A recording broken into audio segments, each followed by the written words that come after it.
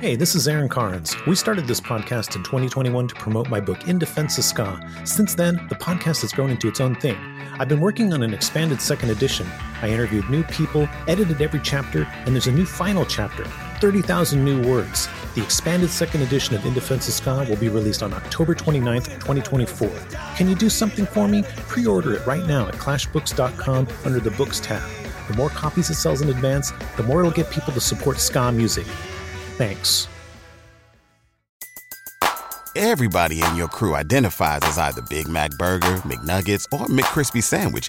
But you're the Filet-O-Fish Sandwich all day. That crispy fish, that savory tartar sauce, that melty cheese, that pillowy bun. Yeah, you get it. Every time. And if you love the Filet-O-Fish, right now you can catch two of the classics you love for just $6. Limited time only. Price and participation may vary. Cannot be combined with any other offer. Single item at regular price. Ba-da-ba-ba-ba.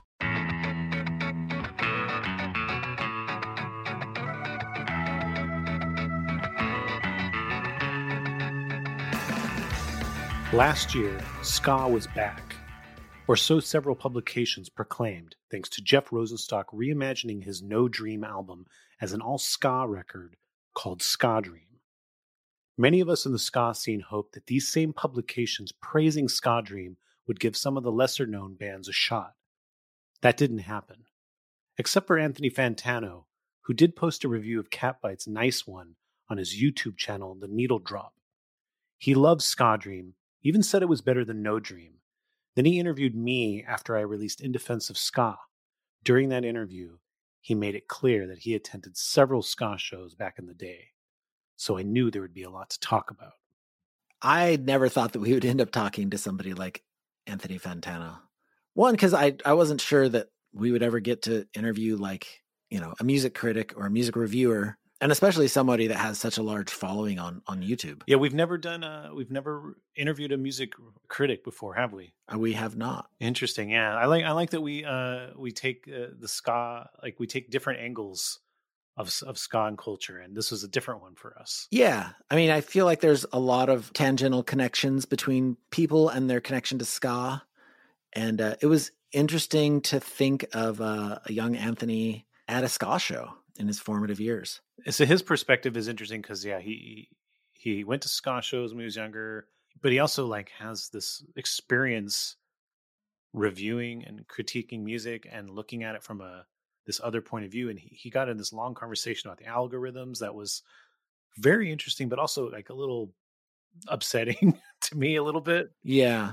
He's just saying how it is, and it's just kind of sucks the way it is. Yeah, it's easy to get a viewpoint of the music that you like and be looking at it up so close that you forget that there's a whole larger world that you're not focusing on.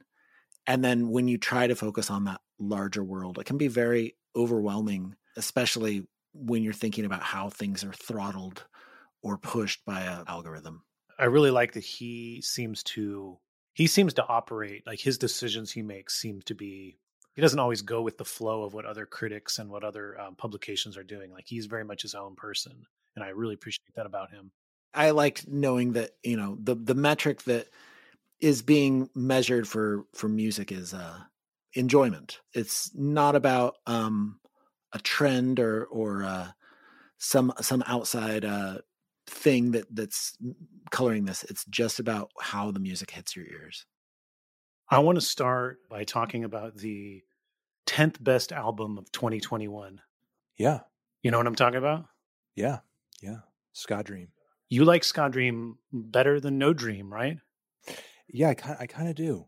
I kind of do like it better than No Dream. Yeah, I do. I may be, in the minority on that, but I kind of do. Yeah, we went from a decent 8 for No Dream to a strong 8 for Ska Dream. Yeah. What was it about Ska Dream you think maybe edged out No Dream more? Obviously it's the same songs, so it's still the same great songs on the record at the end of the day. But and again, I really do love No Dream, but there are some points of the record, and I believe I even noted this in my original review, that are just so damn pummeling, you know what I mean? To the point where it's there's not a whole lot of breathing room in the mix. You know what I mean? Whereas like that was not really an issue on Ska Dream at all. It's like, it was really kind of the rhythm guitars and the grooves kind of taking precedent over kind of the volume of the riffs. And, as a result, it just was kind of a funkier album that just had I think a stronger kind of rhythm section to it. Between those rhythm guitars and between the drums and between the bass lines too. And I guess overall I was just really impressed with the instrumental kind of reinvention of the record too. Yeah, it ends up being like one of his most diverse records. Yeah, because he covers so many different bases of it. Yeah. Yeah, yeah. And dynamically and like stylistically, it just becomes like super diverse. It kind of reminds me of like he was doing Bomb the Music Industry, but an adult with a lot more skills and a lot, better sense of how to do it. Sure, sure. When you did the original review of No Dream, Mike, you commented a lot on how like dark the lyrics got at times, and even wondered about the state of his mental health and stuff. How did those same lyrics hit you in the Ska Dream context? I mean, I guess maybe the impact wasn't as large given that it's my second time around hearing them. You know what I mean? But it certainly does kind of create sort of a bittersweet mixture hearing all that upbeat ska instrumentation with the same songwriting style. Yeah, with the same songwriting with the same lyrics. Let's float a theory here. Did you potentially inspire this record? Because at the end of the No Dream review, you state that one of the things that you felt like the album needed was a little bit more changing up, a little bit more diversity in it. Well, there was actually I actually did an interview with Jeff where shortly after the No Dream thing, the review and everything. Actually, it may have been sort of the following year, but it was like well before there was like Ska Dream conceptually was even announced or like even a thought in anybody's head. Yeah. Because if you remember when Jeff originally announced it, I think a lot of people just thought it was like a joke, like just thought it was like just kind of a meme or something, that it wasn't really going to be a thing. And in the interview, we do talk about like ska for a little bit, and we get kind of nostalgic about it, and we talk about just like him kind of bringing it back in a way, or like, do you think it could come back, or have like another resurgence or something? And from there, like, I don't know, like it was kind of a cool conversation, but like if I'm remembering the timeline correctly, like that interview occurred before like Ska Dream was even a thing, right? Yeah, it was in like the summer of 2020 when you did that interview. Right, exactly. So sorry, I'm just like trying to keep the timeline straight in my head. But yeah, we were talking about like ska and sort of our nostalgia for that, and sort of just like a lot of underground rock from the 2000s, because Jeff strikes me as being someone who's around the same age as me, somebody who probably went to a lot of VFW shows, like that sort of thing. And it has played quite a few of those shows himself, obviously. So yeah, but at the moment, I don't know if that was already like something he was planning or wanted to do, but yeah, but for sure, I was talking about kind of I wish for a little more versatility, and then later catching up with Jeff about just kind of ska music and a lot of different stuff in general. I don't know if I planted the seed for anything, but it is definitely like I like to think of it more as maybe he was kind of keeping it close to the chest and not really revealing too much. I don't think he was thinking about Ska Dream in any realistic way at that point. I think that came in the closer to the end of 2020. Really? So that's a pretty I mean, I guess by that point, like, songs are all written, a lot of the conceptual backing bone for the record is pretty much done, but still that's an impressive amount of time to do an entire instrumental rework of your record, especially considering how good that one came out. What was your take when he did the April Fool's post? Did you think it was a joke, or you're like, oh, here it comes? Honestly, like it was such a niche joke at the time. Like, I don't even think it got to me Oh, really? when people started like talking about the record when it came out, and people were kind of notifying me like, Anthony, Jeff just like surprise dropped an album. And I was like, what is it? He says, it's just No Dream, but it's ska. He announced it like, on April Fool's, and everyone thought it was a joke. And now it's like actually here for real. And I was like, holy crap, what? And, I just thought going into it was just going to be kind of like a silly sort of tongue in cheek thing. Um, but no, I mean, obviously, I think he killed it. I love that the joke was that to make you think it was a joke by doing the way he posted it and then doing the punny titles. But then the real joke is that it's good. Right. Right. No, exactly. I think in speaking to the change in the score, I mean, I think a lot of bands, if they could go back and redo an album, they're gonna fix things they didn't like about it the first time around. I mean, there's probably other instances in which that's happened. There's not too many I can think of off the top of my head. Mm-hmm. I mean, there's obviously like Taylor Swift recording all of her stuff recently. Right. But, I'm trying to think of like, I believe like, Phil Elverum has done some stuff like that here and there, like re-recording stuff. There's like a little EP that I believe he did back in the day where he was like doing some songs or re-recording some songs, but like in a hardcore sort of like metallic hardcore kind of style, which I thought came out pretty good. But it's not too many sort of like instances of that I could think of. I mean, they're out there. Someone does like a hip hop version of a song that people are familiar with, that they've, that's in their back catalog, something like that. Where would you put Ska Dream in sort of the Jeff Rosenstock catalog of music? Where would you kind of rank it? Yeah, I mean, as far as like his solo stuff, I think it's one of his best records, and yeah, I do like it more than No Dream, but not significantly. I mean, I think it's just kind of a slight, if it is an improvement, it's a slight improvement. I mean, I sort of boil my the score increase maybe down more to preference than anything. But I think it's just as great as anything else he's put out. I love No Dream, obviously. I love Worry. I love We Cool. The only solo record he's put out that I'm not super crazy about is just Post, if I remember correctly. And obviously it calls back to Bomb the Music Industry stuff like you said earlier, but like the amount of songwriting and production skill that Jeff is showcasing at this leg of his career, it's like you can't, it almost like doesn't compare, because like even though it does kind of recapture that youthful fun, there is sort of a certain level of songwriting maturity and experience that he has on this record that I think is unique to this leg of his discography, the solo leg of his discography. Did you have a connection to the Bomb the Music Industry or Arrogant Sons of Bitches stuff when it came out? I mean, not really. It's stuff that I think like when I first started reviewing, I had heard some records on the tail end of the band's discography. But I think I probably heard more about them after they were already kind of kaput.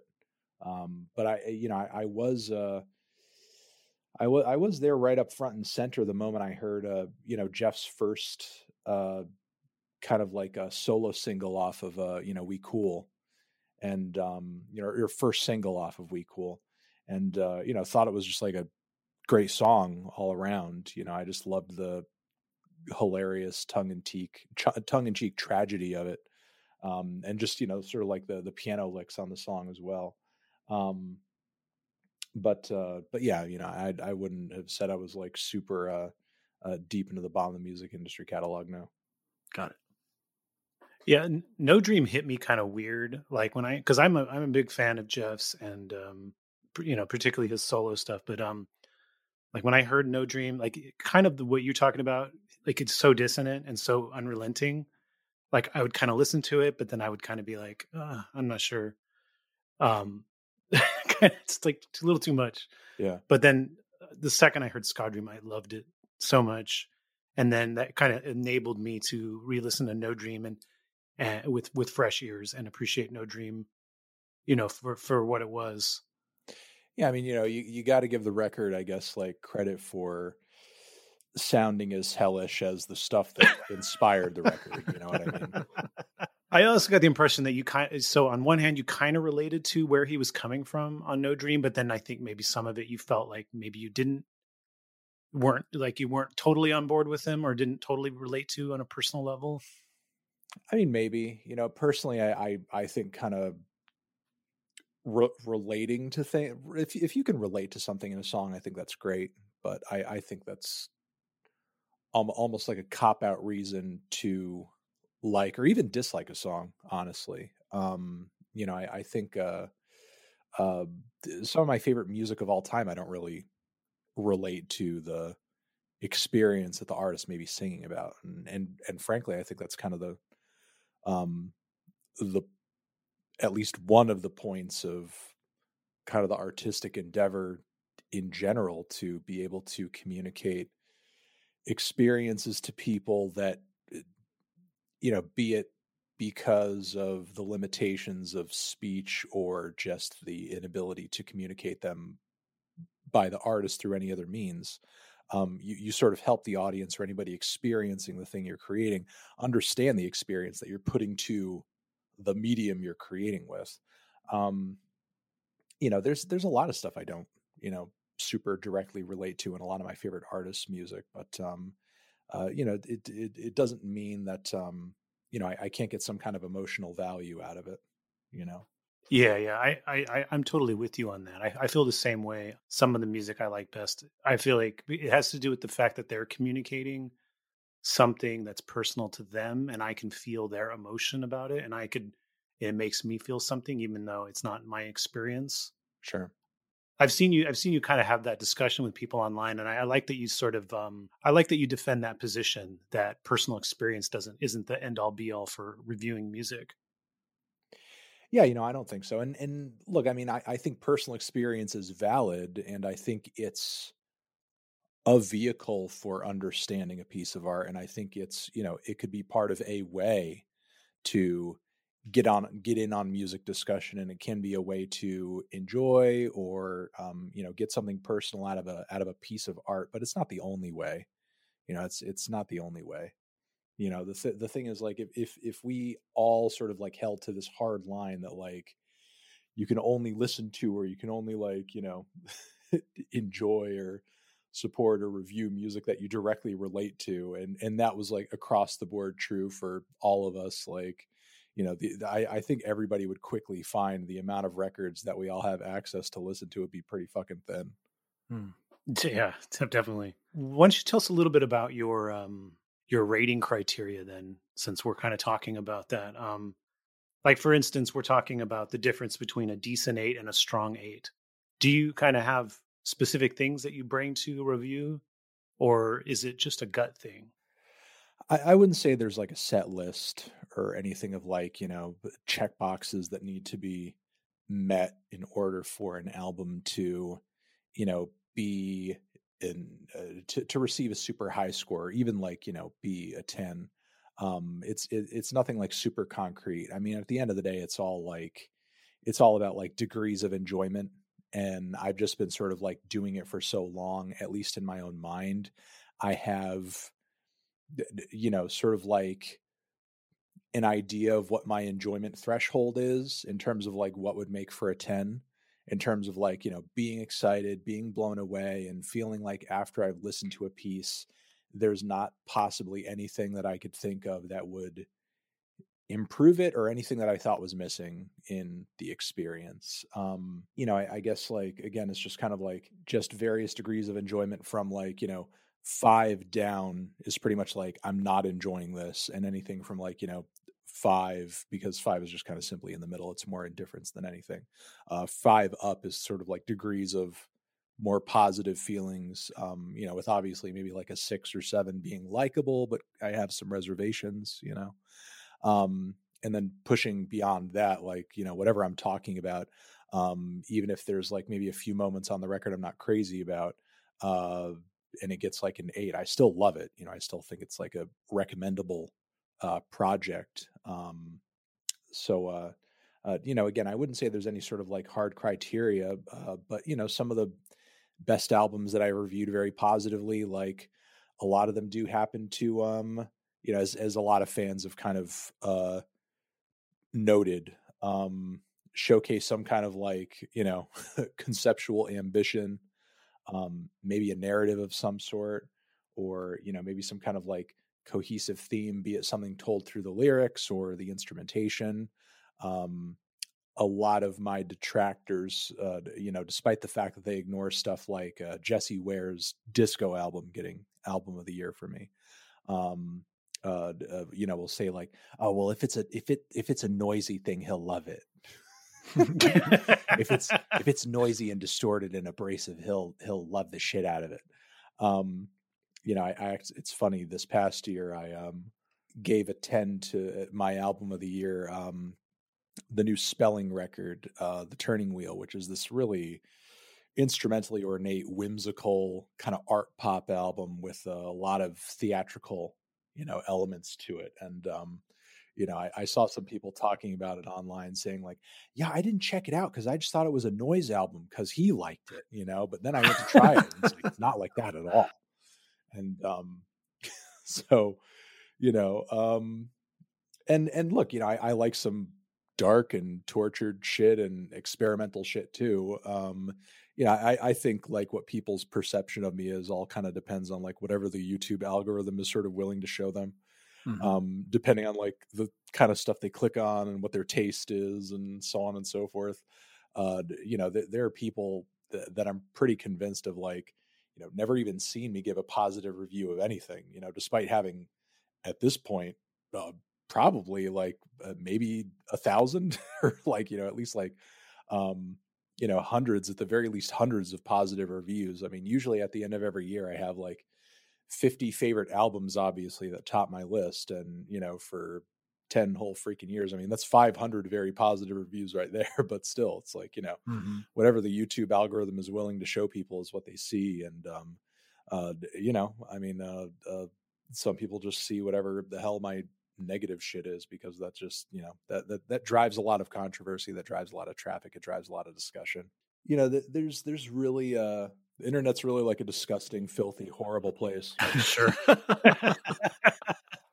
It's really a disgusting, filthy, horrible place. I mean, even I recently saw some people have been making kind of a to-do over some recent kind of updates to the front page of that rapper Lil Xan's Instagram page, where he's like, I'm not going to be around much longer, and so on and so forth. I hope the guy's okay. I hope he's not like, doing anything like too dire or anything like that. But like, the whole hip hop side of the music industry fucking hates that guy too. And like, to be fair, like a lot of it is based in sort of the, how vapid his music is, and the fact that he was kind of speaking off the cuff in an interview about like Tupac's music being boring. But I think like being a young, naive rapper who's like trying to tell his own personal story about how, Xanax abuse like ruined his life. He probably went into that interview or went into that conversation just like naive, and also taking a note because from, some of his contemporaries at the time, because he wouldn't be the first rapper who got popular in the SoundCloud era who was just kind of like, yeah, fuck Tupac, fuck Biggie, I don't care about any of that lyrical shit, da da da da da. But like, his comments have really just like, will probably continue to follow him until like, until he's at a very old age.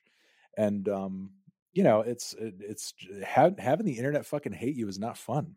I can imagine. Yeah. It's not fun. It's horrible. It really gets into your psyche, especially when you're talking about something that you're passionate about, like music or creating. where really at the end of the day, it's like, good music can get you pretty far, but like, let's be honest, like a lot of popularity and success in the music industry also comes down to just general likability of the person. You know what I mean? Like Yeah. there are a few creators and songwriters who like, get away with kind of being a heel, but it's not many, like as far as like people who are current day and are very successful, you could probably count them on two hands, like Kanye, Drake. Like there's not a whole lot of artists, especially underground artists, that can make a solid career out of like being kind of a widely hated person, and still have like a dependable fan base there at the end of the day to support them and support their music and believe in what they do. So if like people don't like you, if people hate you for whatever reason that they do, like I'm sure it can really fuck you up and really ruin any chance of having any kind of long-term success. I mean, I'm fortunate enough to uh have the job of a critic, and being hated is kind of like built into the recipe regardless of like how hard I try not to be hated. Although a lot of the time my attitude is more like people are going to hate me either fucking way, so just like, fuck it. Don't even like, bother with like trying to get people to like me, because there's always going to be somebody there who's like, you suck, because just for the act of doing what I do. So it doesn't really matter. And at the end of the day, like even if an opinion or something I've said causes somebody to be pissed off at me, really at the end of all of it, the only true value out of what I do comes from the fact that I'm, the perception of me being honest with it, and me being sort of like, the trust that I'm being frank about how I feel, and I'm not like, pretending to like or pretending to hate something for whatever reason that I do. And I can at least say that like a majority of people still come away from my views being like, okay, well, I don't agree, but he said his piece and he genuinely feels that way. Yeah. The people who try to call me out on being sort of ingenuine or disingenuous about my reviews are often the ones that are kind of confused about how I've succeeded at what I do and haven't really been exposed to much of what I do, or, have no idea how long I've been doing it. They just sort of think like I'm some weird overnight sensation that only, that they only see again, like when the YouTube algorithm decides to show them some popular album I don't really like all that much. But yeah, the internet can be an awful place in terms of just like hate, negativity, toxicity, and like, obviously social media platforms are happy to take advantage of that, because anything negative or controversial on any given platform, be it Twitter or be it TikTok, is going to spread a lot farther than something that's maybe more like, positive or, loving or understanding or nuanced in tone. Do you have any advice for how people should deal with that negativity? Not good advice. Give us the bad advice then. That's fine. No, I mean, like, the bad advice, I mean, how I deal with it is either just like, if I do react to it, it's usually just sort of like a fuck you, it's like whatever, it's like I don't need to justify what I do to you necessarily. I've been doing this for like over a decade, and I've responded to negative situations in a myriad of different ways. Sometimes very diplomatically, sometimes like, like a total fucking prick. I guess it sort of depends on how, I guess like valid I feel like the criticism is that somebody may be lobbing at me, or how, sort of like serious I think they're being. Like, are they actually like coming from a serious place of concern, or are they just like a troll? You know Right. what I mean? When it's a troll, I may sort of be like very flippant, or I may just ignore it entirely. but I mean, in general, it's like it's really hard for, and I don't know if this is entirely a good thing. It's really hard for a lot of it to sink in all that deeply for me on an emotional level, because I've been exposed to it repeatedly for so long. So there's probably like a level of desensitization there. And there's that. And the other side of it, and maybe this is something to do with the fact that I'm an older millennial, like so many of the years of my youth were spent without the internet and that sort of thing.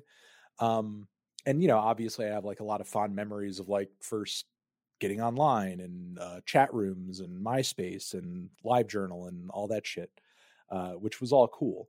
But I guess like none of it really feels all that real to me.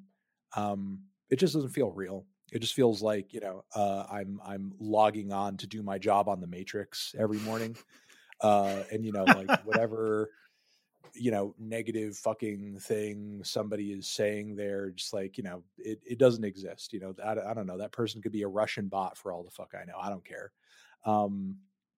Like I have a hard time sort of like connecting any real person or even real anger to a lot of the stuff that people sort of like say to me on the internet, not only because I don't know any of these people personally, you know also like a lot of the stuff that gets the negative stuff that gets thrown at me over and over and over, a lot of it is the same. It's just kind of like hearing the same shit over and over and over again, so it's like kind of hard to even put a unique face or personality or individual to the thing that's being said, because it just kind of feels like it's all coming at me through a script or something that somebody's like written into a million sock accounts or some bullshit, because it's just like kind of the same badly reasoned sort of like attacks on my character, sort of the quality of the reviews over and over and over.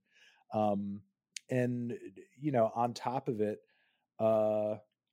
it's a lot of generic attacks. I don't really know any of these people, and it's rare that I'm kind of dealing with a lot of people who I talk with, even online, in a positive way.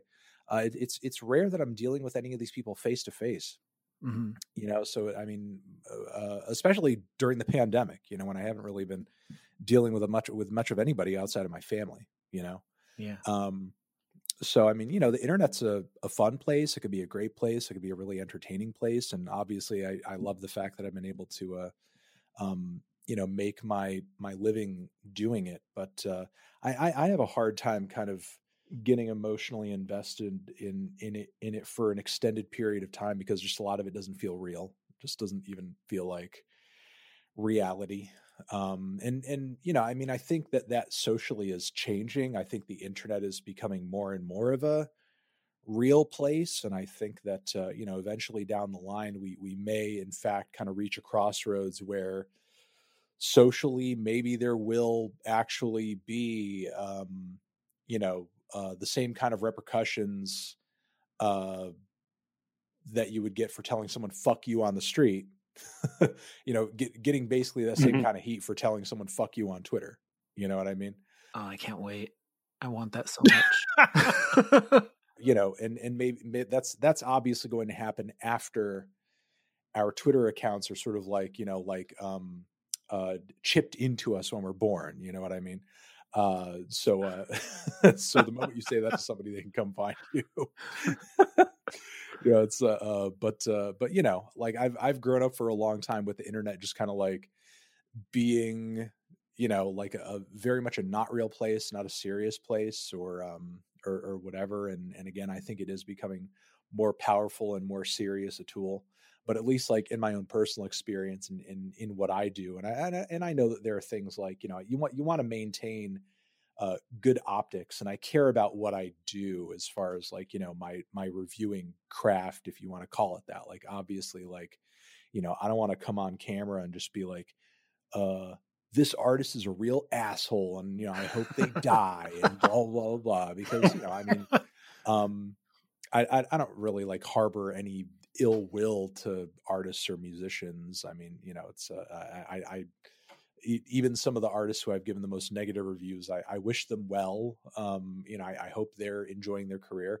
I mean, I have a hard time sort of even seeing my negative critiques of some of their stuff really having all that much significance or impact in their daily lives, frankly. I mean, one of my more negative reviews last year was for that new Drake record, and that album's probably got billions of streams at this point. Like, it's not like me saying I don't like the new Drake album is impacting the guy's bottom line. What the fuck does I say matter in the grander scheme of his success and career? Well, and also when you're measuring it by the metric of how much you're enjoying it, rather than, the overarching, span of this person's musical career, like, it makes it make a little bit more sense to me. Like that it doesn't, it's really your filter of just the enjoyment, like not who they are or what they stand for. Yeah, I mean, when it is an artist that has a pretty wide discography, especially one that I've covered regularly, it can be a little column A and column B. I mean, having heard maybe 5 or 6 records from an artist can kind of help to be a guide, because it at least does give you a bit of a perspective and give you at least like an idea of how much better you may be enjoying one particular record versus another. But yeah, it's I'm under no sort of like idea that what I'm doing is like objective in any way, or and honestly, it's like the quality and I guess sort of like the appeal of art can boil down to so many things that it would be difficult. The more I do this, the more the concept of, I think, would be very difficult to really kind of like form a hardcore, like in stone, set of criteria that like, only a 10 album can be this, even to sort of just like pick a really obvious, like pretentious, checkbox and say, it's got to be conceptual. It's got to be a concept album. Well, it's, think about like, I mean, The Strokes, is this it? I mean, as far as like, indie rock records of the 2000s, that record is like so fucking perfect, near perfect. And it's not a fucking concept record. It's just like a, dumb, catchy indie kind of lo-fi record. And it's great. And it's amazing. It's fantastic. But, it's not a record that's like trying to, shark jump over Pink Floyd's The Wall. It's just a really fun, catchy, slightly innovative, snappy record that has a lot of swagger and charisma and just some really great songwriting, and that's it. We'll be right back after this. Say goodbye to your credit card rewards. Greedy corporate mega stores, led by Walmart and Target, are pushing for a law in Congress to take away your hard-earned cash back and travel points to line their pockets. The Durbin-Marshall credit card bill would enact harmful credit card routing mandates that would end credit card rewards as we know it. If you love your credit card rewards, tell your lawmakers, hands off my rewards. Tell them to oppose the Durbin-Marshall credit card bill. Everybody in your crew identifies as either Big Mac Burger, McNuggets, or McCrispy Sandwich. But you're the Filet-O-Fish Sandwich all day. That crispy fish, that savory tartar sauce, that melty cheese, that pillowy bun. Yeah, you get it. Every time. And if you love the Filet-O-Fish, right now you can catch 2 of the classics you love for just $6. Limited time only. Price and participation may vary. Cannot be combined with any other offer. Single item at regular price. Ba-da-ba-ba-ba. When Ska Dream came out, you reviewed it. Most of the music publications, they reviewed it. They did spark some Ska's back kind of articles and some reevaluation of Ska. And I was really hoping that these same publications were going to review other Ska bands. And so far, I think you might be the only one. Yeah, I mean, I haven't covered nearly enough ska as maybe some people were kind of expecting I would in the wake of Ska Dream. But in my defense, it's like, I do kind of like talk about, it would be nice if it were sort of relevant again. But, I'm not over here like hollering like, yeah, Ska's officially back, y'all. It's back, because the thing is like, and I don't know why some of these other publications would like delude themselves into believing this, because like they're dealing with the same fucking PR people and emails that I'm seeing week to week. They know what the next 6 months to a year of album releases are looking like, and they know how many ska albums are about to come out. So, you know, they know the same ska albums that are going to come out that I do. So it's like, you know, I know that they don't see an impending wave of ska records, and I'm sure a lot of them have, you know, maybe some deeper artist connections than I do. And I don't know if any of them heard through the grapevine that you know, like Lil Nas X is going to be dropping a ska album soon, or you know, the Flaming Lips are going to be dropping their ska album soon. You know, everybody just heard the Jeff Rosenstock record and they're like, "Fuck, we got to get back in the studio." You know, look, I think like the record is obviously great, and it kind of serves as a reminder of like, you know, what could possibly be. You know, the rarity about Jeff is like, he's got so much music industry support and production expertise. Yeah. And he has like such a baked in fan base within, you know, sort of like the music review writers circle, that like, you know, doing which like he had to build up through years of not doing ska, mind you. Like, sure. He had to do that through years of not making ska in order to go full circle back and make a ska album to actually get like, you know, everybody to listen to a fucking ska record and review it.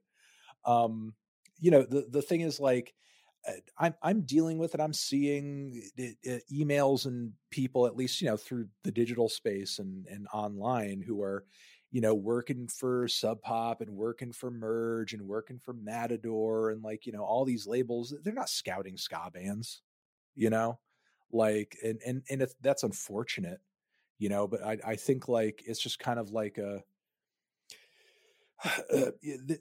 because obviously there are ska bands out there, and there are some good ska bands out there. And you know, and that's not to say that there's ska bands out there, there's good ska bands out there, but like, are they getting the support monetarily and industry wise in order to have the kind of career that a good ska band, you know, deserves? And when I say that, it comes down to a lot more than, you know, me or any number of other writers deciding that we're going to review this record. It also comes down to, again, sort of like A&R people at labels being willing to also put a decent amount of money into the record, get some great production or a good producer behind the record. Is you know, the another thing to sort of like take into account that has, you know, sort of been really significant in the wake of the streaming age is just like all the algorithms that is exposing people to various musicians and, you know, styles of music on the internet. You know, how are you also going to get these bands like hot on the Spotify platform and hot on the Apple Music platform?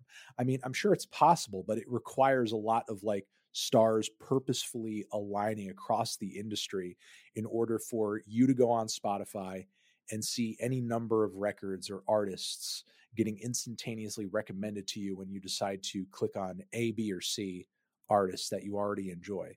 You know, again, I don't know why some of these people would delude themselves into, you know, saying or believing this, because, you know, I feel like they should be just as aware as I am.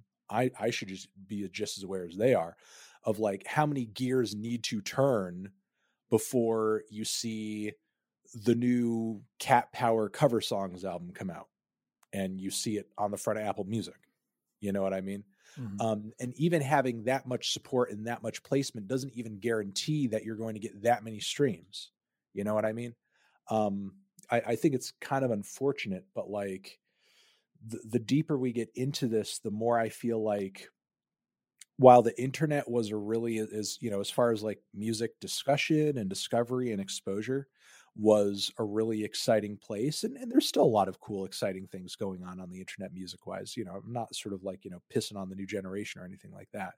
But I feel like we're starting to eclipse into a moment where it feels kind of like the 2000s Clear Channel radio program gateway all over again. And you're just kind of like not being exposed to the same like 10 artists over the, you know, point of like a 20-minute, you know, block of songs with commercials in between each one. It's more like you're just getting exposed to like the same 3 trending like styles over and over again, like, you know, via the most popular artists and sort of like, you know, music exposure algorithms on some of these platforms.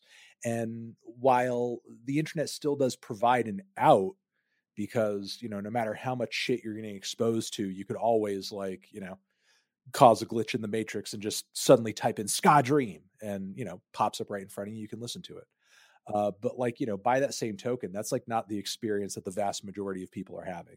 You know, the vast majority of people are getting like plugged into a really homogenized, very trendy, and, you know, like very kind of like predictable set of songs and styles and sounds and artists.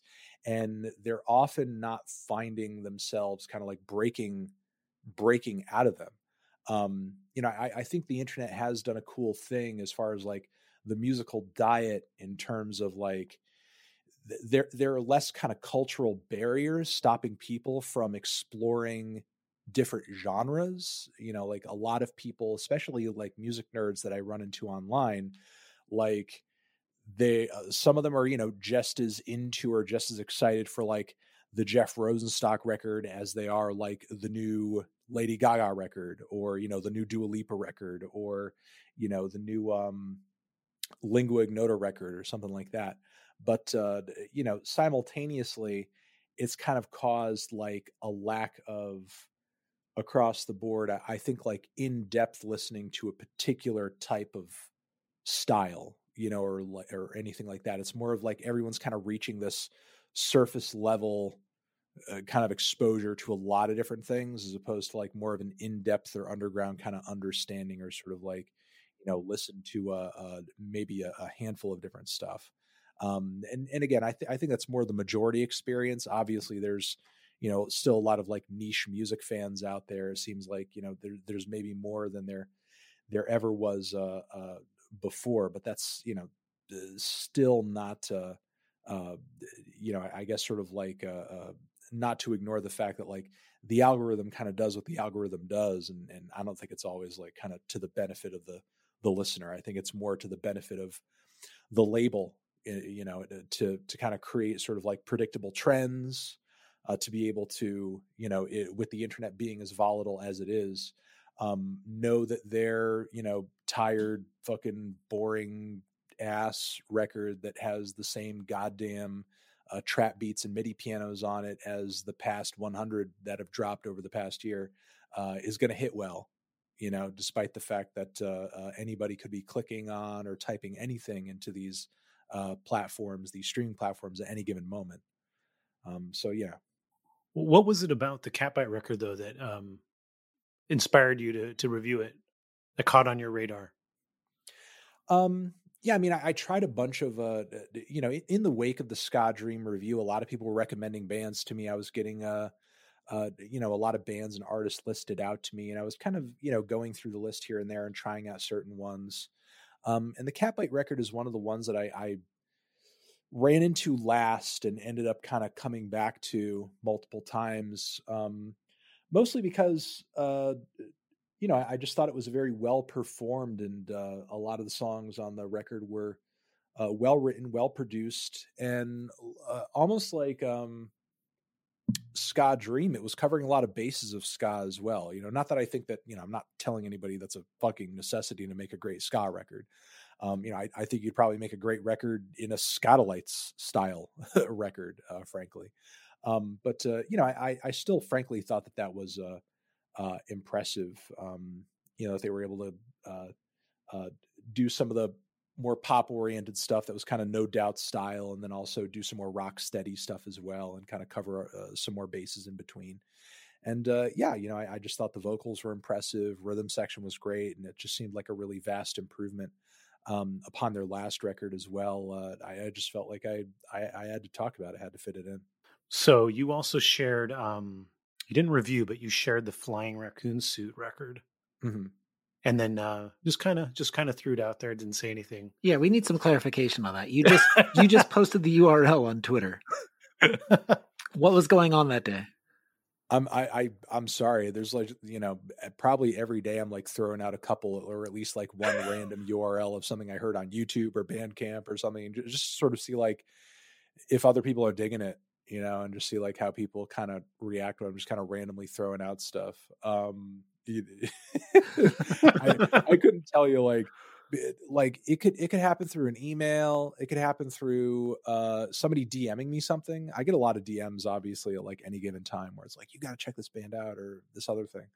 And honestly, like week to week, I will often go back over my feed and I'll see what I shared. And sometimes I'll go back and I'll listen to some of the stuff that I shared that like kind of hit me on first listen. I was like, oh, this is kind of cool. I'll go back and I'll listen to it and think, okay, it's all right. Like if it's not kind of sticking with me after the second listen, usually I'll just sort of like, just kind of continue on my path. Mm-hmm. But if I revisit it for another time and I'm like, okay, this is like, and I don't know if this is like the case for a lot of people, but at least for me, hearing something new is usually pretty exciting, even if it doesn't end up being something that I like. And sometimes the first listen can be a little deceiving for me in that like, oh, it sounds like, fresh. So this is like, sort of like a cool new thing I'm hearing right now. But if I get tired of it quickly, that's usually kind of a sign that maybe I should sort of move on. But that was, and not, I'm not sort of implicating the album in that or anything like that, but I'm just sort of telling you that's often like what I'm doing, I guess, just kind of like a part of my process or whatever, just sort of like running across stuff and just throwing out randomly online and just hopefully it gets like some attention and some shine off of that, because at least in that moment that I shared it, it was, it grabbed my attention. And I'm listening to tons of stuff every day at any given time. So what do you, I'm curious, like feedback you get from the ska community or ska people, in these couple of instances of talking about ska, posting about ska, what is that like? And can you compare it to what other genres fans are like? Not necessarily. I mean, I don't think I've done enough to really like, I haven't felt the full spectrum of the ska community's feelings. I don't think. I think I would need to come out with like a couple more like super positive ska reviews, like do a couple more, maybe ones that like, land in like the 7 to 8 range or something, and then after that do another ska review where it's like a 2, and then see the ska community really like come after me with the trombones. I'm just like, we're gonna fucking unload our spit valves on you, Fantano. Shut the fuck up. It's I don't know. I can't say I've found myself in a position where I've earned the ire of the ska community yet. So I can't say it's sort of like differed in any way significantly. I will say I did get like a couple responses though from some people who saw the ska dream in the top 10, and the responses were more like, ugh, I can't believe you put a fucking ska record in the top 10. It's like, I don't know what to tell you. I enjoy it, so it is what it is. I mean, honestly, like by the time, and I don't know if you can confirm this, I feel like by the time I put that in my top 10, I feel like a lot of the ska community was kind of like over the album, because I kind of get the sense that a lot of them don't really, I'm sure a lot of them love the record and appreciate the record, but they don't like the fact that like it's kind of representing the scene in a way. Whereas like obviously there's much more to the scene than that album. And like obviously like nobody can take away from Jeff what he did on that record, and obviously his ska roots with Bomb the Music Industry and everything like speak for themselves. But like over that course of time where he was kind of like building up his solo cred, there were lots of modern ska bands doing their thing and continuing to do ska. And I'm sure them and a lot of people who are fans of those artists I would much rather they also not instead of, but also be getting a shine too. I think with Jeff having ska roots, him coming back to it, I feel like the ska community at large like was really excited to see that because everybody knew him from his Bomb the Music Industry. Yeah, for sure. I don't think anybody is underappreciative of what he did on that record. I think if there's any kind of like reservation, it's more with like the way the record is, again, as you guys kind of said, like the way the record is portrayed, and how the record is kind of like painted as like, oh, the levee's breaking, we're ska's finally back, everybody. And whereas like people who are really hardcore into the genre, as I've had interactions with, are like, I mean, ska's kind of been back in our opinion, and like Ska Dream is great, but like the bands that are doing their thing and are putting out records this year were also doing their thing last year too, and they weren't getting talked about then. For the hardcores who have been engaging the genre and doing what they do in the genre, nothing has changed. It's only for the people who have been ignoring the genre that something's changed. With the release of Ska Dream, that is. We'll be right back after this. Hey everybody, it's Barry from the What Podcast. Hey, it's Russ. Hey, it's Brian, and we are giving away 2 tickets to Bonnaroo 2024. These are GA+, and they include camping. Russ, how do people get qualified? We want to hear your top artists to play on the Bonnaroo 2024 lineup. Call 423-667-7877 and tell us who we should check out. It's the What Podcast. Thanks. Let's talk a little bit about your history. What was your exposure to ska? It's my understanding you were in the punk scene, and it was through the punk scene you learned about ska or started to see ska shows. Yeah, I mean, I just like a lot of, again, like, going to VFW shows in high school and in college. And, I was just kind of exposed to bands or styles that were popular in the Connecticut scene. And, obviously with it being Connecticut and being the 2000s and like, Hatebreed being what it was, there was a lot of metalcore. But there were a lot of ska bands that were popular at the time too, whether they be groups that were local or bands that just had like a very passionate, like local fan base, whether they be like the Flaming Tsunamis or there's another one that I'm thinking of at the top of my head that I can't think of the name of. They played like a really popular show at a chicken place. My buddy who books shows and does it professionally now, back in the day, he booked them at a chicken spot, and I'm trying to remember. That like, if it was a show that like he or somebody else could like convince the owner or could, promise them that there's not going to be moshing, like you could kind of get any band anywhere. You know what I mean? So it's like, usually ska shows were like a little bit easier of a pitch in some places because like, there wasn't going to be anybody sort of like throwing their body around in a violent way. So that sort of thing wasn't like that weird or that odd. But yeah, and on top of it, we had like a ctska.com, which was like a very popular forum back in the day. And there were very regular listings for local shows, just local ska shows, some of which I would go to if there wasn't like another show to go to, because usually they were just like very fun and very chill.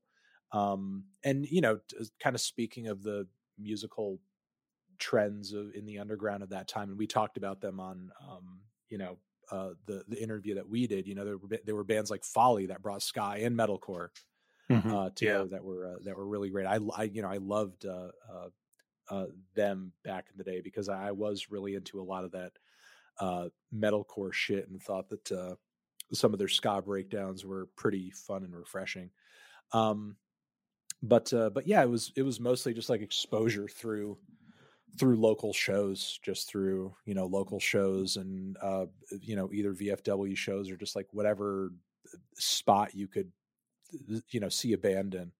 Any of the bands or shows that like really stick out to you from those days?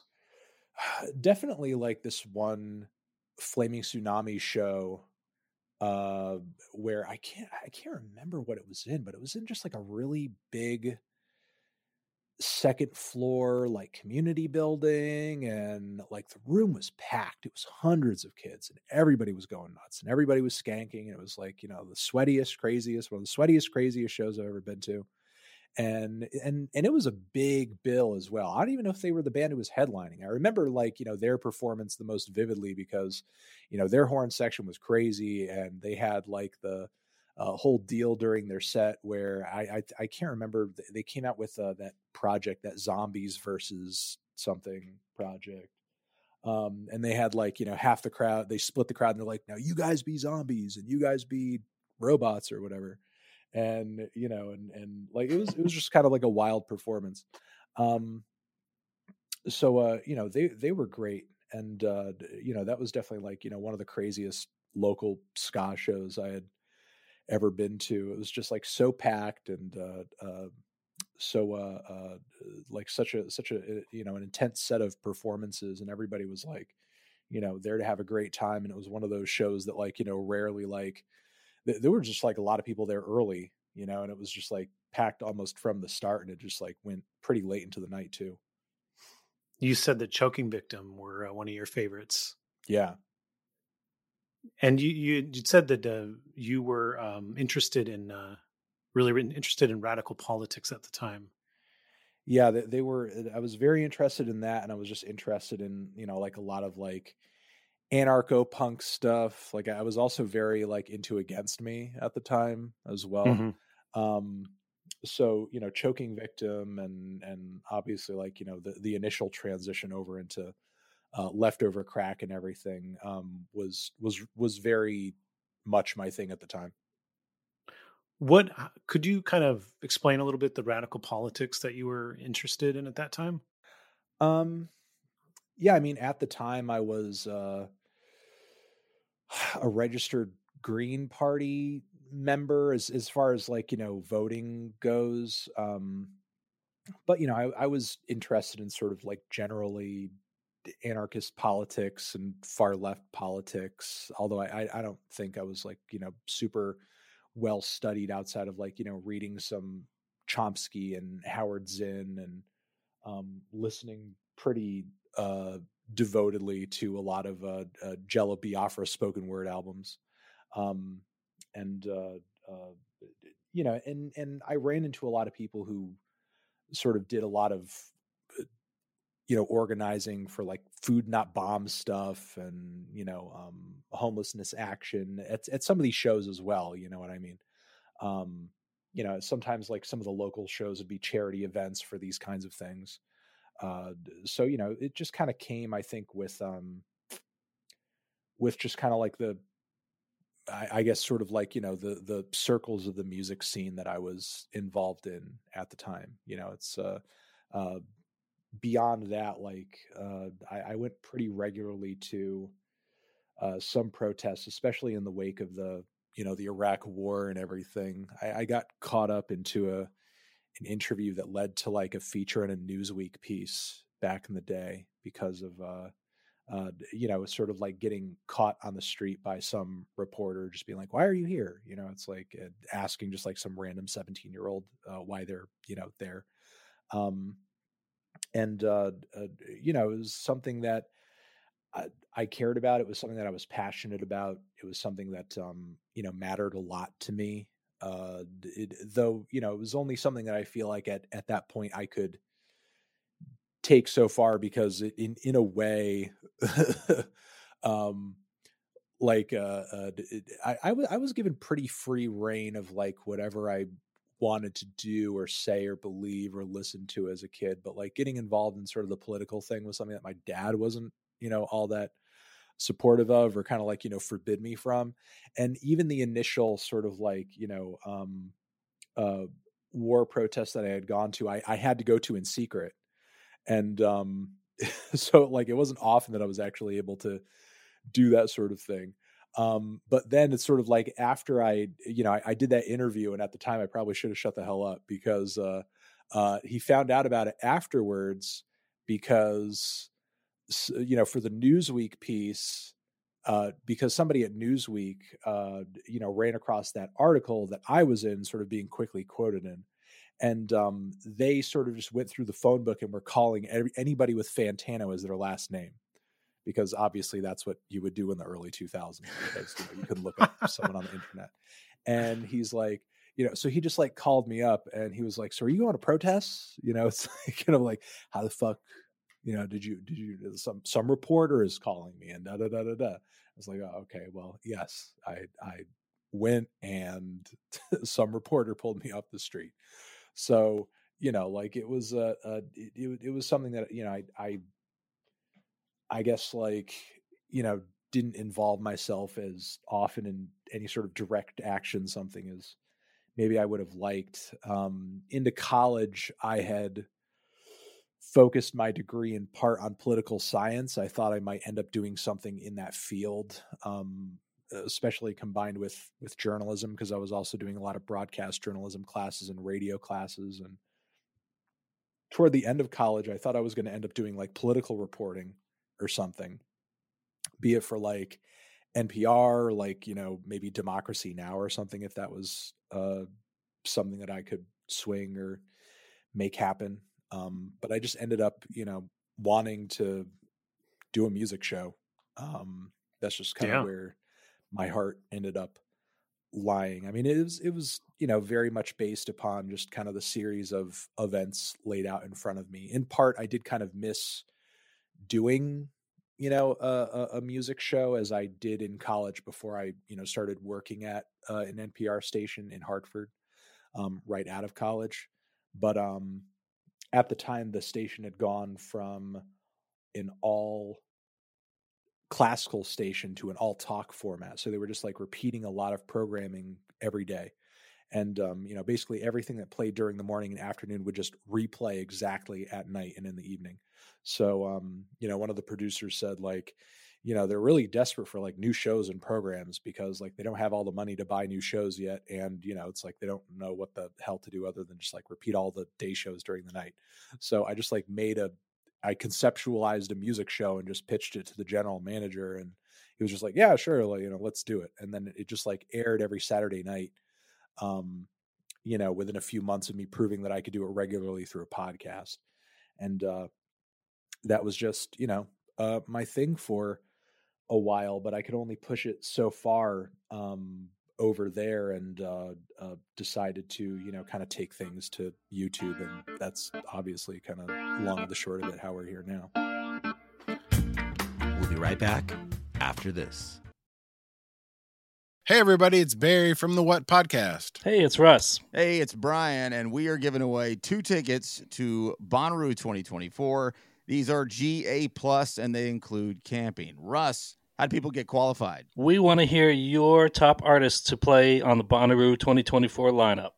Call 423-667-7877 and tell us who we should check out. It's the What Podcast. Thanks. Was it your politics that your parents were upset about, or was it the like don't make waves, don't get involved sort of attitude? My dad got interviewed for, it's kind of funny in some ways. My dad was kind of like ahead of his time, because I think when I'm sort of like dealing or sort of like observing a lot of the stuff that poisons the well on the political end these days, I see it kind of playing out not so much as like an ideological thing as much as it's just kind of like a nihilism thing. Whereas like, I just see a lot of people react to either the things that either I say or a lot of other people are saying, which is like, why are you saying this? None of this matters. Like, what's even the point? Like, there's no significance to this. It just doesn't matter. It's not important. And, and that was essentially like kind of my dad's attitude when he got quoted as well for the Newsweek piece, because they asked him, the whole angle of the piece was like, younger kids caring about these 17-year-olds care about politics. Why? It doesn't make any sense. So, obviously like some of the parents like got kind of quoted in the whole piece. And, his response was pretty much like, I don't want him to invest himself too much into something that's going to disappoint him, because, it's like, because ultimately like he feels like it's all just like a sham, it's all pointless, and so on and so forth. And and look, I mean, I get it. There's like a lot of top down corruption in the political system that is maybe sort of like may prove to be completely impossible societally to overcome. But that doesn't mean that it doesn't matter, or that it's not significant, or that you just like say or do nothing in reaction to it.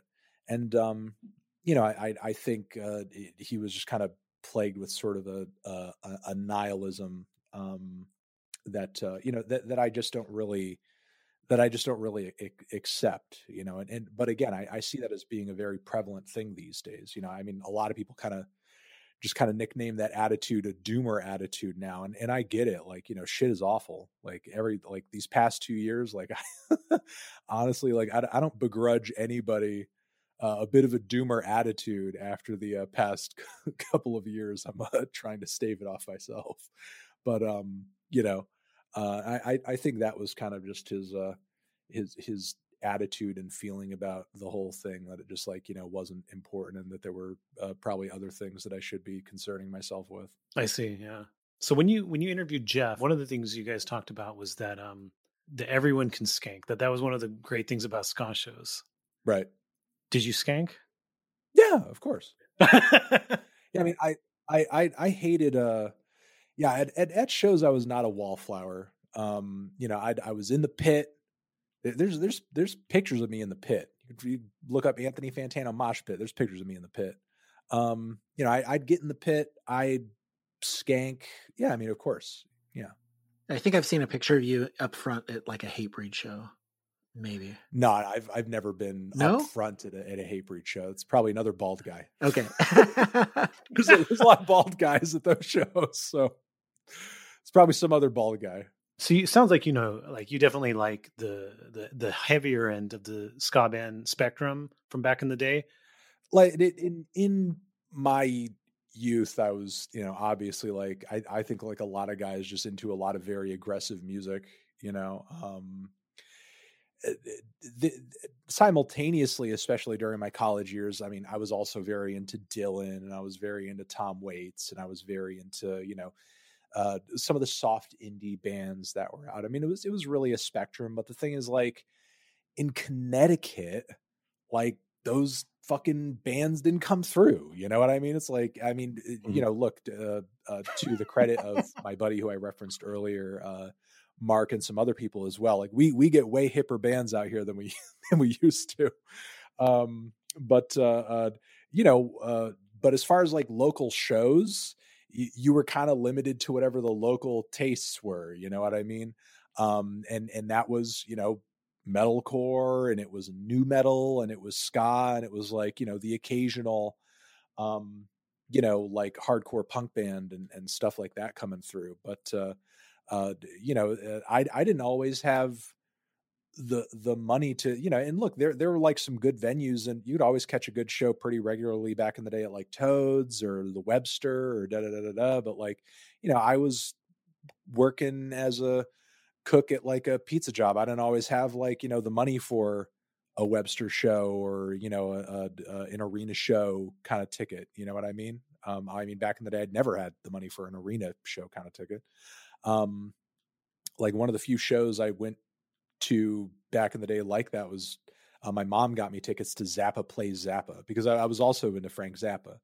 But most of the time, if I had any money for a show, it was a local show. And if it was a local show, it was the stuff that was popular locally. And again, that was metalcore, that was ska, predominantly. Were you less into the type of ska that wasn't as heavy? I'm trying to think. Like, I didn't really have anything against necessarily like, the Less Than Jakes of the world or, anything like that. I at the time that I was into ska, I was also, I had a bit of a, I also had a kind of a pretentious streak about me as well as I was going through my punk phase. And I only kind of, listen to older underground music or just kind of older music for a bit, because I think I spent like kind of the first half of my high school years just listening to whatever was new.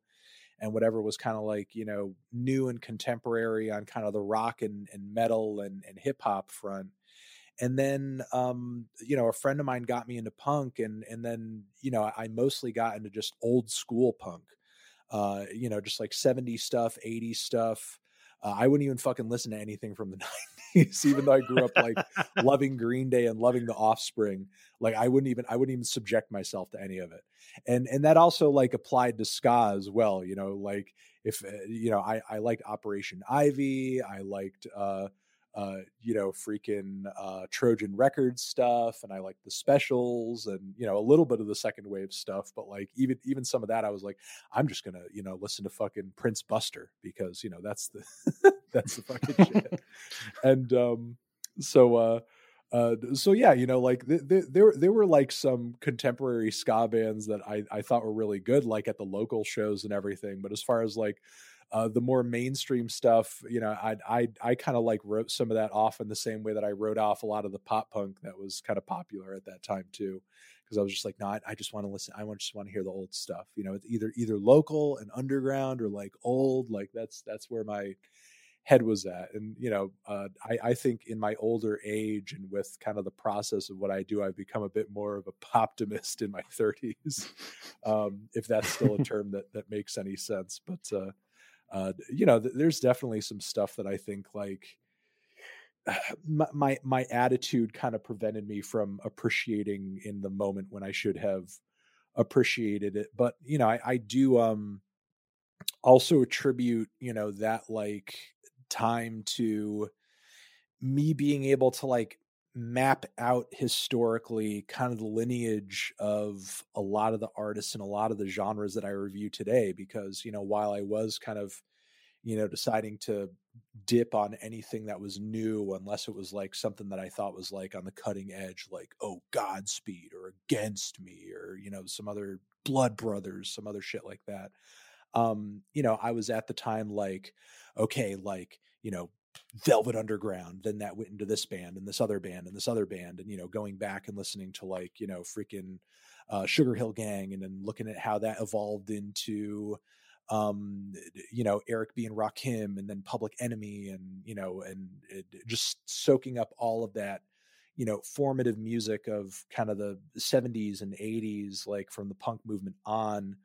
And, you know, what sort of like interested me so much about that era is, you know, for rock music and hip hop music, the 80s really kind of like defined culturally there being sort of like an underground in the music world. Whereas like, you know, prior to that in the 70s, like obviously there were obscure bands that many of us have kind of gone back to appreciate.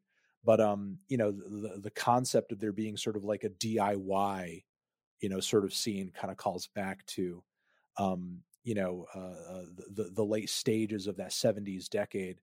And, you know, I think, you know, the ethos of that, I was just really into that.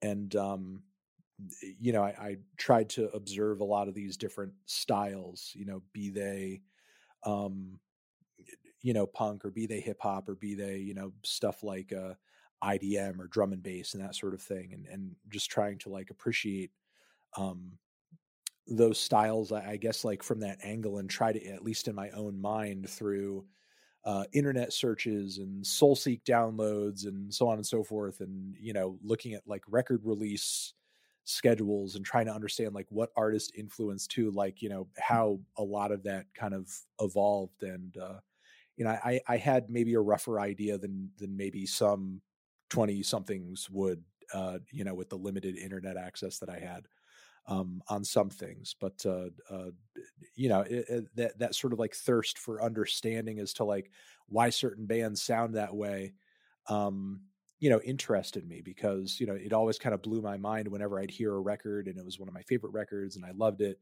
and I could sort of like, you know, uh, pull the clock back like a couple of decades and hear another band that sounds the exact same way, and it's like, holy shit, they just like, you know, I love that record, but they just totally ripped this shit off. Or it gets, you know, it's this exact same thing, but it just gets kind of, you know, repurposed in this totally different way. You know, that sort of like musical, popular music anthropology was always interesting to me. So, from your perspective, obviously this is a perspective of where you lived and the time you lived. It's not the definitive point of view, but from your perspective, when did it seem like ska was falling out or becoming less of a factor, or just losing steam, I guess, if you will? I mean, I think at least from my perspective, the writing kind of seemed to be on the wall when the underground music scenes sort of started to offload onto the internet, and things became, I guess, sort of like overtaken by hipsterdom. I guess like what we knew in the 2000s is hipsterdom. Um, and with that sort of like turning into the new aesthetic, the new vibe, and all of the like pitchfork core, pitchfork friendly bands kind of being the ones that were the most hip and interesting to listen to. Those bands being the most bookable and most profitable. I think a lot of it kind of boiled down to that, because Pitchfork and kind of the blog boom that came after it, there was definitely a certain kind of demographic and generation of music fans and music listeners that were very plugged into that world. I arrived very late to it because the needle drop kind of started, not even out of a knowledge or appreciation for any of those sites, but just sort of like a knowing that, like, okay, I mean, if I want to make it in the music covering world, I need to maybe start a blog or something. I started the needle drop initially as like a blog in 2007. And by that point, and sort of looking at the landscape and looking at the things that were generally talked about and covered, and looking at what had been sort of like getting, sort of like very popular over the past several years, it was pretty clear that, like, ska wasn't exactly like the talk of the town at that time. Yeah. So, at least for me, and keep in mind, it's like ska at the time was one of many things that I listened to, and with my head being up my ass in the way that it was, like a lot of the ska bands that I enjoyed the most, like especially like Leftover Crack or something, like weren't even around anymore, so it's like when I started like covering new music, or sort of making it a habit of covering new music on a regular basis, I was almost like in some ways starting at square one, because I remember one of the first years that I was covering music, especially on like the YouTube side. That was like when Animal Collective dropped Meriwether Post Pavilion. And at the time that I reviewed that record, that was my first Animal Collective record, because honestly, like that whole like Pitchfork and indie scene and everything, like I was only sort of plugged into it in my college years, because some of those bands I enjoyed due to being exposed to them through CMJ, and the sort of CDs that would get sent to us, every week by a lot of the promoters, because I was the music director over there at the college for a year, and kept close tabs on a lot of the CDs that were coming in past that point too. And some of those bands that had some great records and sort of like a new exciting sound early on, like Death from Above 1979 and Man. And there are some other groups that I could probably think of as well. I remember people back in the day being excited for like the new Ted Leo record, for example. A lot of those artists, I kept tabs on, but honestly, it's like I wasn't so plugged into that at that point that I knew what the fuck Animal Collective was. I was like, what the fuck's Animal Collective? So it was like, I needed to familiarize myself with like a lot of these bands pretty quick. Like even in college, I actually didn't even listen to fucking Arcade Fire. Like it wasn't until I actually started reviewing that I was like, now I need to listen to these guys. Like I heard a lot of people like in my college days talk about how great Neon Bible was. But I didn't really go back and listen to them until I had to like start reviewing their stuff on a regular basis. Another group that I was into in college, of Montreal, Mountain Goats as well. Some of the groups who had like a lot of play in that indie scene, I loved a lot. Others I needed to play catch up on because, you know, at the end of the day, I'm just like one guy, and there's kind of like this expectation that I review all these records. So, you know, but it was a challenge that I was up to. So I want to throw a few newer bands at you, newer ska bands, and just curious your take on them, or if you're aware of them. Oh Lord. Like you're really going to turn the ska scene against me. Go for it. Wait, before we do that, can I just throw a couple old ones and see if you saw them? So one band I think you might have seen up in your area, Kicked in the Head. Did you ever see them? No, I've never seen them. Never seen them. Okay, Aaron, you go ahead. Oh, that's it. All right. We Are the Union. Oh man, it's you want it like, I love Ska 2 Network. You can't do this to me. You can't do that. Why is that? Like, why not? I think I'm not crazy about the vocals. The vocals kind of hold me back, to be completely honest. Like they're not the best. And not to, like, you know, obviously, like, I appreciate what they do and I fuck with them generally. And I think the, you know, track they did recently with Eve 6 was very good as well. You know, maybe the next record will do more for me than the last one. You know, I think that, like, as far as aesthetics go and the way that they're like promoting themselves and putting themselves out there, they're a lot more sort of like culturally savvy and internet savvy than a lot of the, you know, ska bands of yore have been. So it's like, I think they're, you know, I don't want to like come through here and say like something really negative or dismiss them, because I think they're kind of doing wonders in terms of like getting the sound out there and presenting it to new, younger listeners in a way that, like, you know, looks hip, you know, doesn't look like a fucking ska band from the 90s. You know what I mean?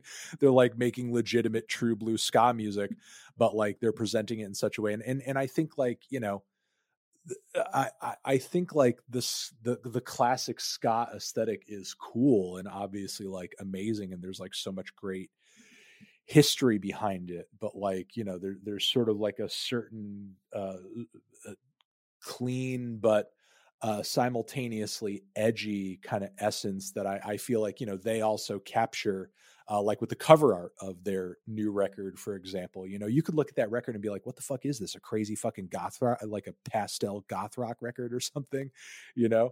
But like, you're kind of surprised with it being, you know, with the skull and the pink shade and everything. But, you know, in fact, it is like a, you know, pretty cool ska record.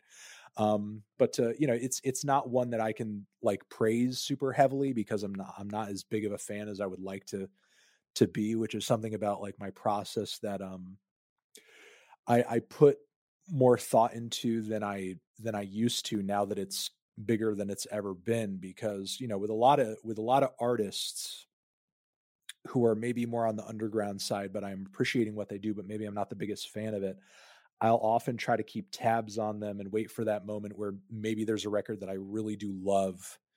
Because, you know, unfortunately, there's a lot of people that if it's not the most positive review, like they'll write the freaking band off out of the gate, when that's like not obviously like, you know, the attitude I would like for someone to have going into a reaction or coming out of a reaction to a review that I've done. Because, you know, there are a lot of artists and a lot of records that I might feel 6 out of 10 on, but that doesn't mean I don't think there's a lot of potential there, you know, or that there's like not, you know, probable room for growth there.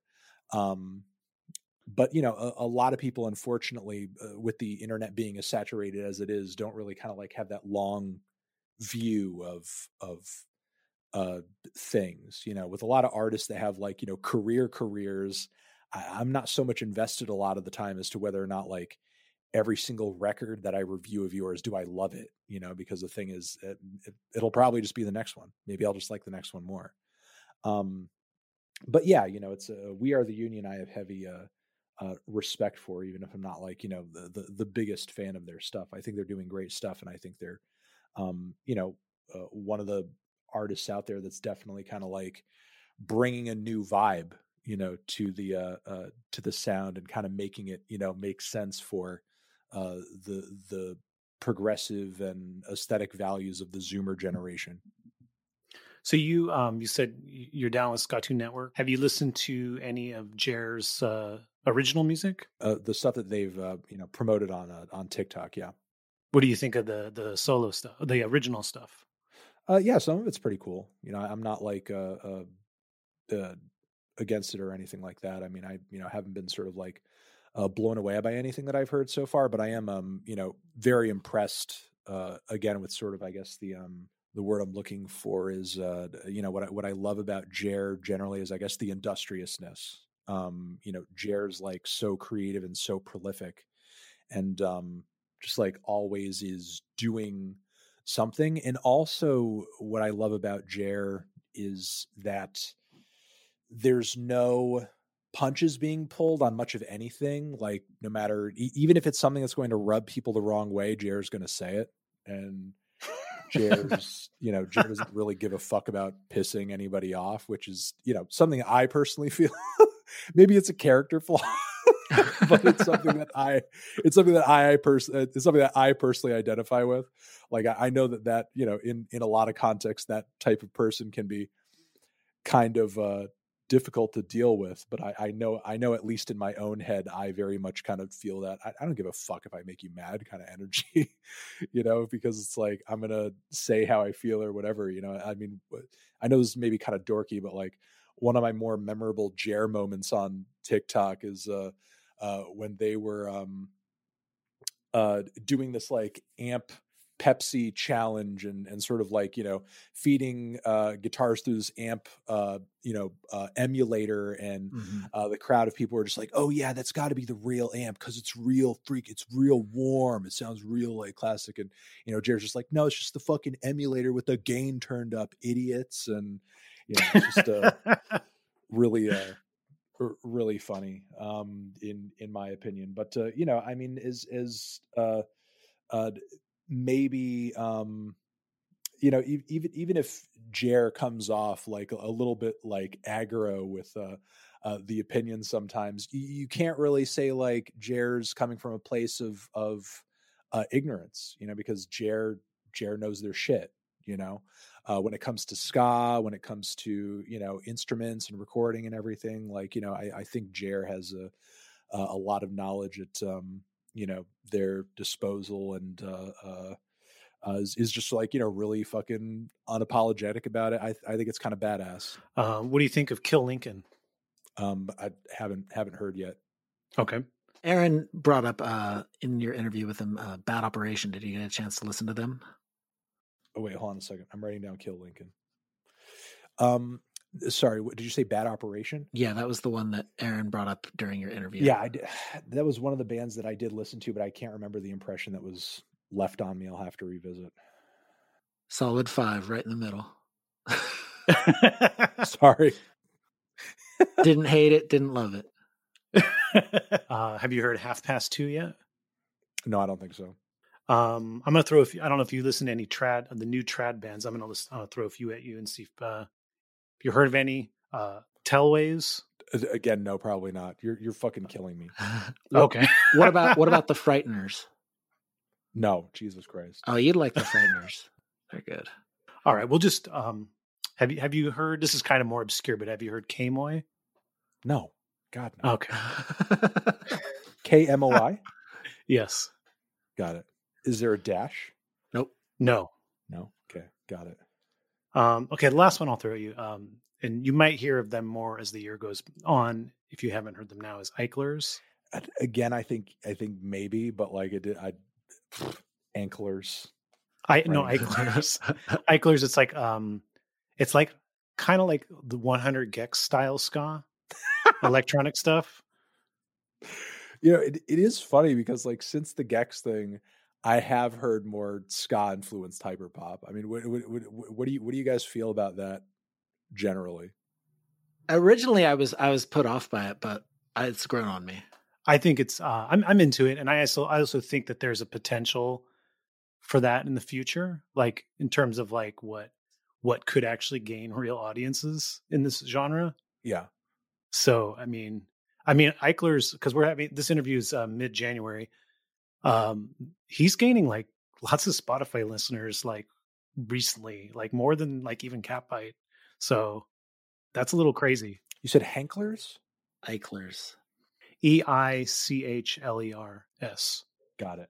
So, because he got put on a few like really big playlists, I think, right, Adam? Yeah, he got added to the hyperpop like actual Spotify playlist, and then one other. I just looked up his page, and as of today, 21,209. Nice. For somebody without an album, that's pretty cool.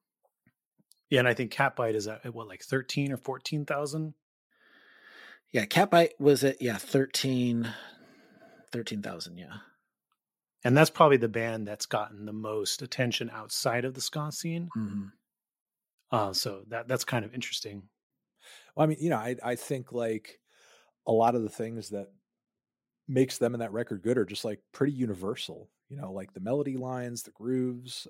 You know, it doesn't really matter that it's in a ska style, because, you know, I mean, to the band's credit, like they did almost like that. They did that country style record, which was pretty funny. And you know, the thing is, like, if at the core of it, like with No Dream and Ska Dream, you're working with good songs, you know, and you have a knowledge of the style that you're doing them in. Those are the most significant things that you can have at your disposal, you know? Yeah.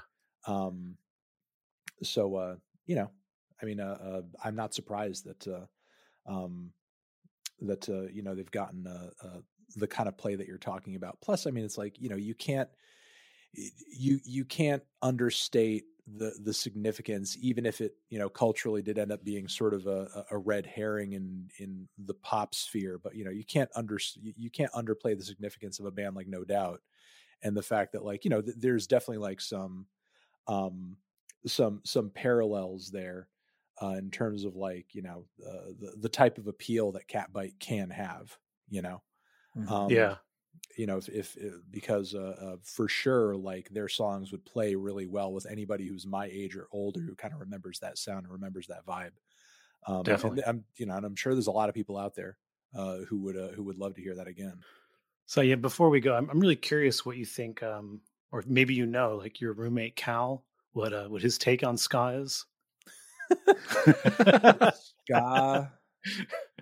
Ska, I think, would generally be his vibe. You know, it's positive. I think it's positive. So I think he would mess with it.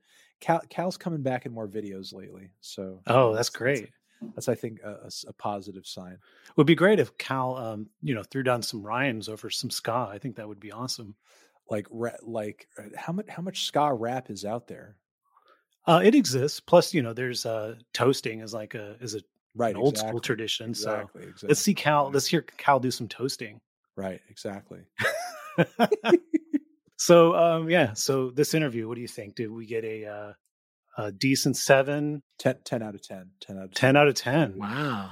10 out of 10 interview. I think it had its highs, it had its lows, it had its the full emotional range. Exciting moments, its embarrassing moments. It had its it had its controversy. It had history, it had present, it had the future, it had everything.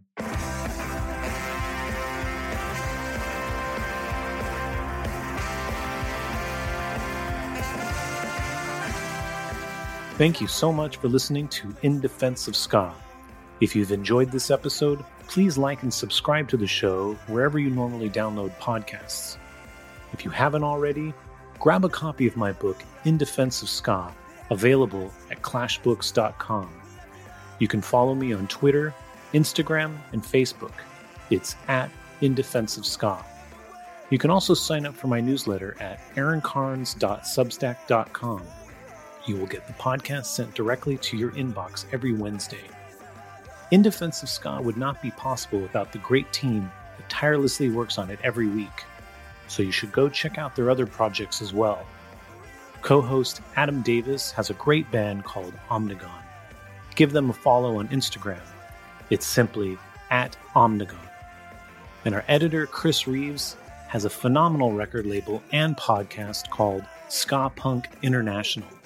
For more information, go to skapunkinternational.com. And on that note, we leave you by saying, ska now more than ever. Thank you.